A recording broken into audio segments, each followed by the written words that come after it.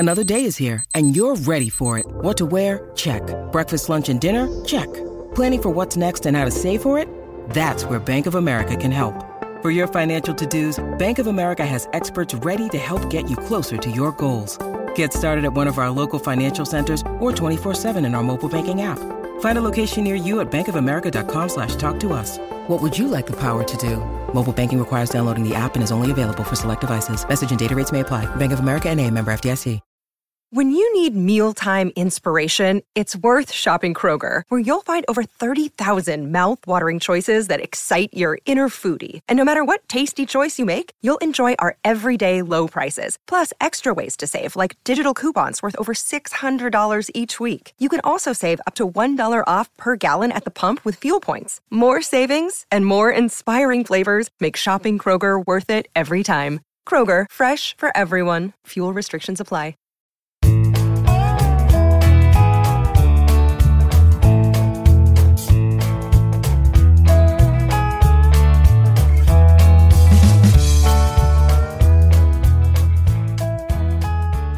It's Monday, July 13th, and you're tuned into the Cleveland Baseball Talk podcast. I'm Joe Noga, joined by Paul Hoynes, our Tribe beat writer. Paul, the Indians played a couple of inter-squad games over the weekend at Progressive Field. You were able to take in both of them. Besides Yu Chang continuing to just murder the baseball and go insane with his power numbers, what did you take away from what went on at the ballpark on Saturday and Sunday? Yeah, Joe, Sunday night, of course, Aaron Civale looked very, very good. 6 innings, close to 100 pitches, 8 strikeouts, 2 runs allowed. Frank Conant said he pitched like a veteran. And so that was a good sign. And I think he's, when Spring Training 2 started, I was I was interested to see how that rotation was going to work out. And to me, Civale, I thought maybe was the odd man out, but based on his performance Sunday night, I think he's a strong candidate for the 4th or 5th spot for sure. And that, certainly brings into question where Zach Plesac, where Adam Plutko, to a lesser degree, maybe Logan Allen, all fall into place.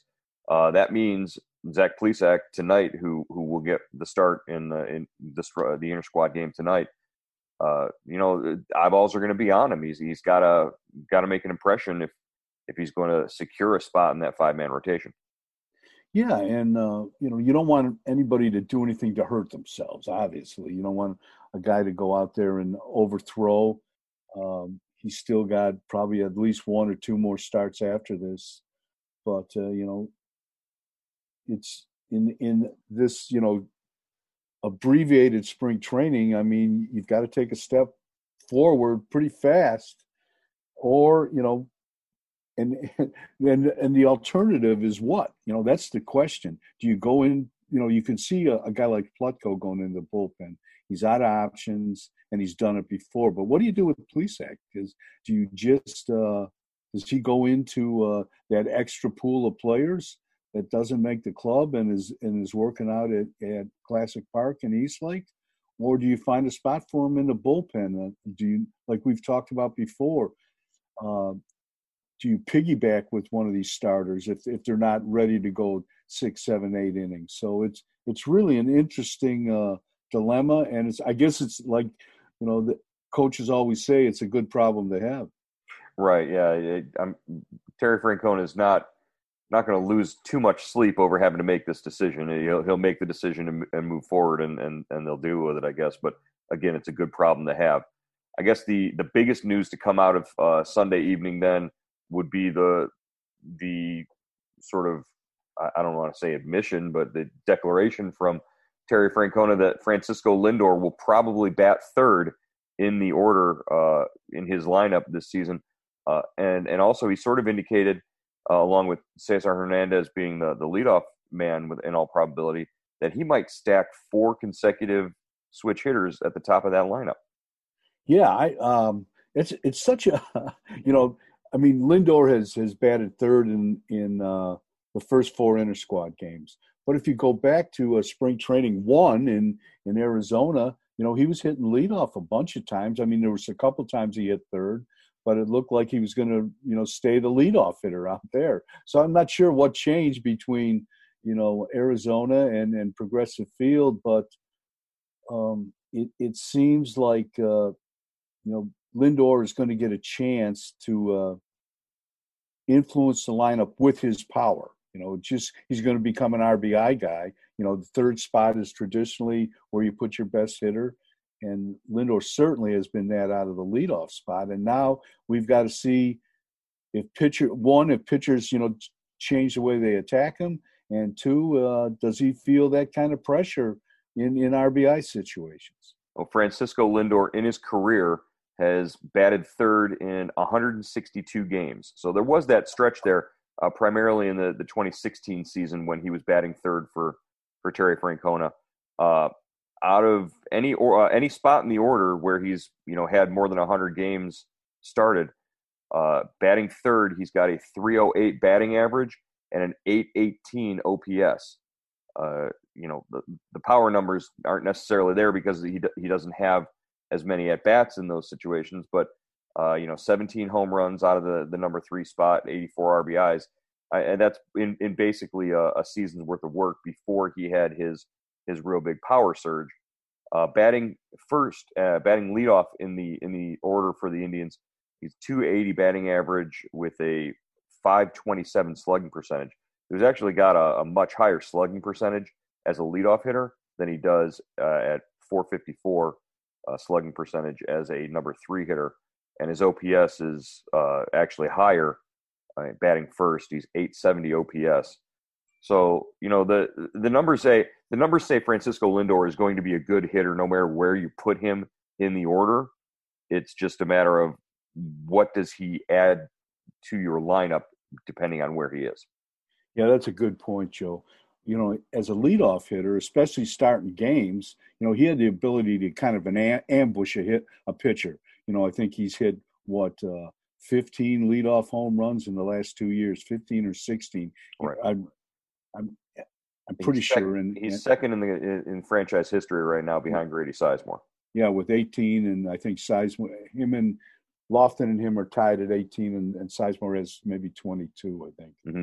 But so you lose that quick strike kind of capability when he can ambush he puts you up 1-0, 2 pitches into the game, and but now we've got to see, he's in a little different position where you're going to trade that quick strike for his RBI potential, and we've seen him drive in runs. I'm sure he can drive in runs.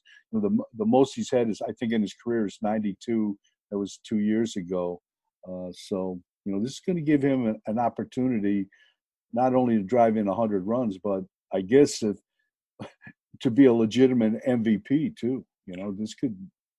Right. Yeah. The conversation between Lindor and Francona about dropping down to the third spot in the order, was probably highlighted with the fact that you become a much stronger MVP candidate if you drive in more than, it won't be 100 runs this year, but, if you're on pace to do something like that over a 60-game stretch, whatever those numbers would be, I still have to do the math to figure out what a good RBI over total the 60-game season. Yeah, me too. We'll go with the Juan Gonzalez projections for that if we're looking for MVP candidates. But yeah, Lindor dropping down to third, as long as the top of the order can do its job and get on base, that's got to be a good thing. And that brings us to Cesar Hernandez, who comes over from Philadelphia. And the word that Terry Francona was looking for about his performance last season in the leadoff spot was, it was out of the ordinary. It wasn't the usual. It was what, Paul? It was an aberration. It was an aberration, and he wanted to make sure that you got full credit for coming up with that word in his press conference. Tito the other day said, "Make sure Hoynesy gets the credit for that because he came up with it. We knew we had you around there for something." Cesar Hernandez last season, not so strong out of that leadoff spot for the the Phillies, but over his career, the leadoff spot is his comfort zone, really. 433 games batting first in the order, a 275 career average, 753 OPS in that leadoff spot, and really no other spot in the order has he really gotten more than 75, 80, 90 games under his belt. So this is a guy who's comfortable at the top of the order, who can get on base. His on-base percentage in his career from the leadoff spot, 360. He can run a little bit. He's not going to sort of dazzle you with his stolen base numbers, but he knows how to run the bases and he can make things happen. And I think this is the kind of guy who Francona likes to put up there, can handle the bat and get on base. Yeah, and I think last year, if you look at his numbers, Joe, he still played 160 games, 161 games, something like that.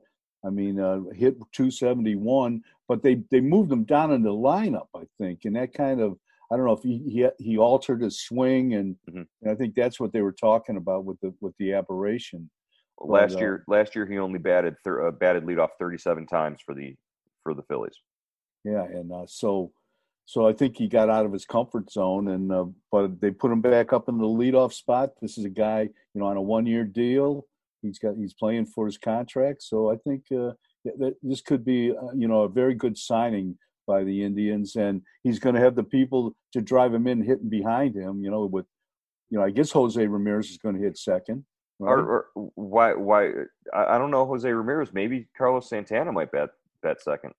Yeah, he could bat second too. There was a lineup that they put out there for an inter-squad game earlier this week where Santana was batting second behind Hernandez, in front of Lindor, and they had Ramirez fourth, but really you could put Ramirez fifth if you want to bump Franmil Reyes up into that cleanup spot.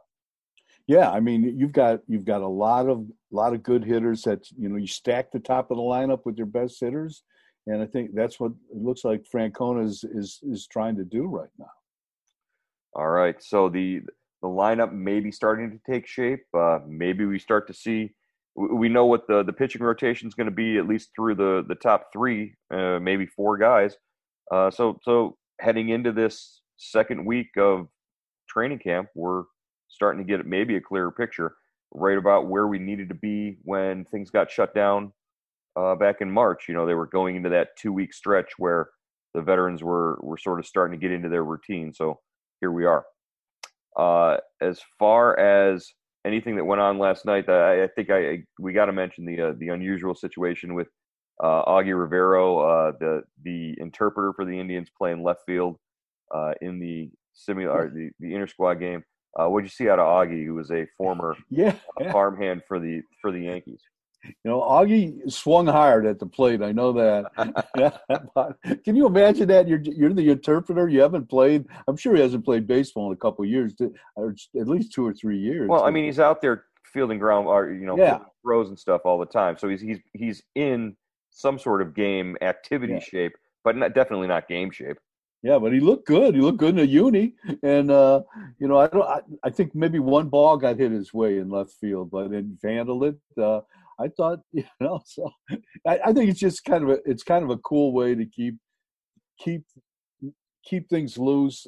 Francona hands out the player of the game $100 before every game. He hands out to last night it was Greg Allen, Daniel Johnson, the game before Yu Chang, and I loved it when Daniel Johnson he got $100 bill from Francona and then left it in his uniform pants, and the pants went through the washer. Oh, jeez. So he's probably got the $100 bill hanging from his locker, drying out. I don't know. Well, and like you said, they're trying to keep things light and reward the players with some fun stuff while they're getting their work done as well. It's definitely the challenge of this unusual camp, and sort of to keep things moving forward to the point where they can be ready to play when they take on Pittsburgh. And we have some clarity on those games that they're going to be playing, the exhibition games. Well, this is what I heard. They haven't released anything yet, Joe, but this is what I found out. They're going to play at PNC Park, according to the information I have, July 18th and the 22nd, and they play the Pirates, and they would play at home at Progressive Field on July 20th. Okay, so one date in between Pittsburgh and then at home and then at Pittsburgh again. Yeah. And would those be like day trips, or we still don't know? I think, there's a day between each one, so I would think, they're probably, I don't know. It's a 2-hour drive. I got to imagine they take a bus. I don't think you're going to stay overnight. Yeah, get in, get out of there as quick as possible. All right, well, that's something to look forward to there at the end of camp. Next bit of business, I guess, we need to talk about is the Washington Redskins have officially announced that they are moving on from they're going to retire their name and their mascot and their colors. I don't know about their colors, but the Indians now, are they on the clock? Yeah, well, I think the Indians got out in front of this by making that announcement when they did that they were considering the name change. I don't think this put any additional pressure on them to change the name, but I do think it's going to change, in the next year or two. I think, that they've made that move. The wheels are in motion to change the name, and I just think it's going to happen. So, with the Redskins changing their name, I don't think that puts any additional motivation for the Indians to act, this year. I know for sure they're not changing it this year. I mean, but well, I guess the only difference between the two is the Redskins had an economic or a corporate pressure from FedEx, from Nike to make that change. So, absent that, unless Progressive comes out and says we're pulling our naming rights, unless their major sponsors come out and say, do this right now, or you're not going to have the money, then I think there's less, like you said, less pressure to do it immediately. But I think it is a change that is going to happen as well. Yeah, I think that's a good way of putting it. The Redskins felt the heat when the FedEx and Pepsi and their big sponsors put the squeeze on them. Well, when you go on the Nike website and there's only 31 teams from the NFL listed, I think that's a pretty clear indication that things are going to have to change rather quickly. And good for them, it did. It was interesting. I saw, one of the potential names is the Warriors. Mm-hmm. And, I went to Marquette. I graduated from Marquette. When I went to Marquette, they were the Marquette Warriors. Right. And but they changed that name because they didn't think it was politically correct to the Golden Eagles. So now the Redskins might, if they come back with the Washington Warriors, I've got to, I like the Warriors much better than the Golden Eagles. Right. Well, and then that was really sort of the second or third big sort of shift when that happened with Marquette. Yeah. The Stanford changed its nickname, more than 50 years ago, from the Indians. They became the Cardinal. Dartmouth made that shift to the Big Green. What was Dartmouth like before? Were they the Warriors? Or whatever Dartmouth was, their previous nickname. They were the Big Green in 1974. St. John's dropped the Redmen. They changed to the Red Storm. And Marquette changed from the Warriors to the Golden Eagles in 1994. So, yeah, obviously you're somebody who's at least experienced a name change that's meant something to them in your time. But again, you were long gone from that school by the time. You're not kidding, right? They were glad to see me go too. No, the bars around Milwaukee, they weren't glad to see you go. No, they might have. Yeah, they poured one out for you. Yeah, that's right. All right. So other big stories in baseball this week. Michael Kopech announcing that he is going to not play. We already discussed that opt out isn't the right phrase when a healthy player says he's not going to play, but he has decided to not play this season for the White Sox, and that is a guy who they were sort of depending on for rotation depth. Yeah, a guy coming off Tommy John, and 100-mile-an-hour guy.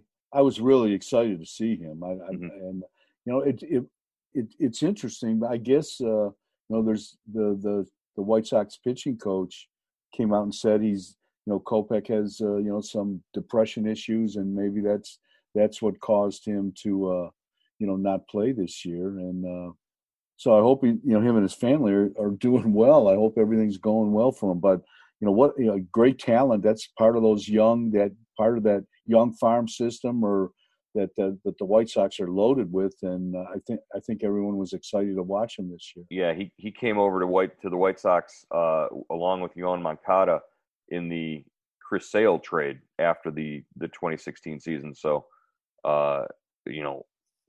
that's really your haul from that trade was Yoan Moncada, and now Michael Kopech, who's already missed one full season with Tommy John surgery. So,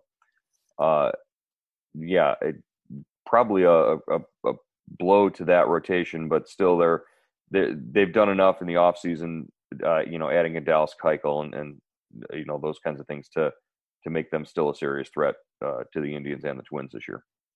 Oh yeah, for sure. Dallas Keuchel, they've got a Gioliti, had coming off a big year. They got the left-hander. They got another lefty, Gio veteran. Gonzalez. Yeah, Gio Gonzalez, who the Indians can never beat. And so they did all right. And I don't know how much Kopech was going to pitch for them anyway, if he was just kind of a depth guy, or this year, especially being just removed from the Tommy John. All right. Also, we're finding out as more stories are coming out about the testing protocols and the challenges that teams are facing, just sort of navigating this whole COVID-19 pandemic.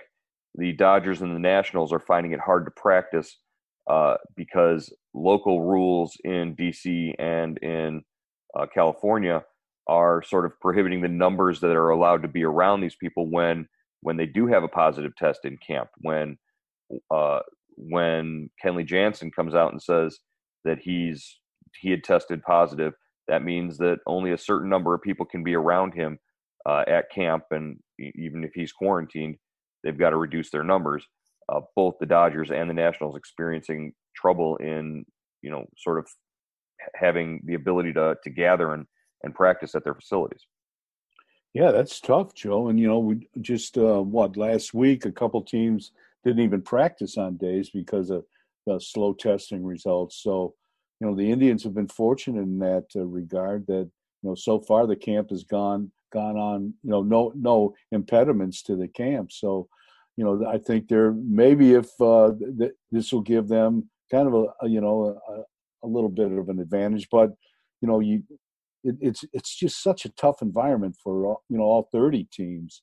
It seems like every team has lost at least a couple players that have tested positive. We don't know about Delino DeShields. He's back practicing with the Indians, but the way Francona was talking, I wouldn't be surprised if he may not be ready, for a July 24th and have to open on the injured list or the COVID list. More likely the COVID list, actually. Yeah. So it's affecting everybody, and the key is to keep the virus out of the locker room and not to experience a big spread of it. Keep it out of the locker room, the visitors' locker room, the room down the hall where 5 other guys are dressing. It's not just the there's only like 5 guys in the Indians clubhouse right now, the way they've got them spread out, and they've got big plastic shields up between every other locker. It's really fascinating the way that they've gone about sort of separating these players and keeping them. It was Clevenger who said, I only see 4 guys a day when I come into right. The yeah. It's like the only time I see Lindor is when I'm facing him from the mound. So, and which was again my highlight of the week was going to the inter-squad game on Friday night and watching Lindor just hit a rocket off of Clevenger and round the bases. He was dancing around the bases, and then as he goes into home plate, he does a somersault, which everybody's seen the video of. That was great. We for a second out of the corner of my eye, I'm like, what just happened to Frankie? And then I realized that he was goofing around and everything was okay. But yeah, that was one of those moments where, it can only happen in an inter-squad game during a COVID pandemic at your empty home ballpark when they're piping in fake crowd noise.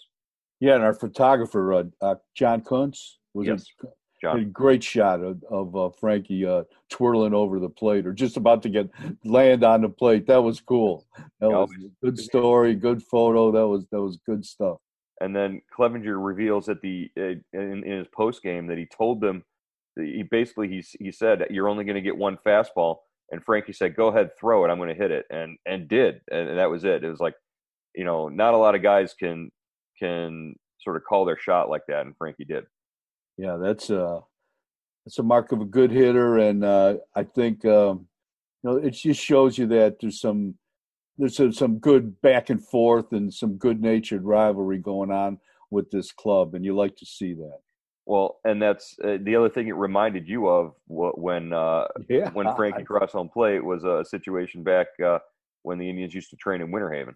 Yeah, definitely. Jose Mesa was on the mound, and Omar Vizquel was at the plate and hit a home run, and Omar did a cartwheel across the plate. A little better he had a better landing. He got better landing points than Lindor, and that touched off the Vizquel Mesa feud that is probably still going on right now. If they ever face each other in an old timers game, Jose is going to plunk Vizquel probably. Old timers game or a dark alley behind a bar. You don't want to be Omar in that situation. No, Jose was not a man to mess with. Doesn't Jose have a kid that's coming up somewhere? I'd seen he has a son. He had a bunch of kids. I mean, he had some sons. Yeah, I don't know if I think there's a Jose Mesa Jr. out there waiting for the opportunity to to throw at Omar's kid somewhere down the line. Yeah, or if Omar gets a big league job, he might let one slip into the opposing dugout. Oh wow! But yeah, like you said, that was a lot of fun to sort of be. The weird thing for me watching Lindor hit that home run from the press box. It's quiet and all that, but he hits that shot, and you hear the crack of the bat, and then 3 booths over, you hear Hammy just like swinging a line shot, and you could hear he was mid-season form with that call, and it was instant. Like we never hear during a regular game, we never really hear Hammy, from that right now because of all the crowd noise and the ambient noise, but it was real obvious to everybody in the stadium when he had hit that home run. So baseball is definitely going to sound different this year once they get the games going for real. Yeah, I was listening to it on MLB, .com, and I heard that Hammy came out of his seat with that home run call. It was like, you're right. It was like it was mid-season form. All right, well, we're in mid-season form here on the Cleveland Baseball Talk podcast. We'll talk to you again after tonight's inter-squad game, posted tomorrow morning. We'll give you a rundown of what happened, and we'll be back here with you tomorrow on the Cleveland Baseball Talk podcast.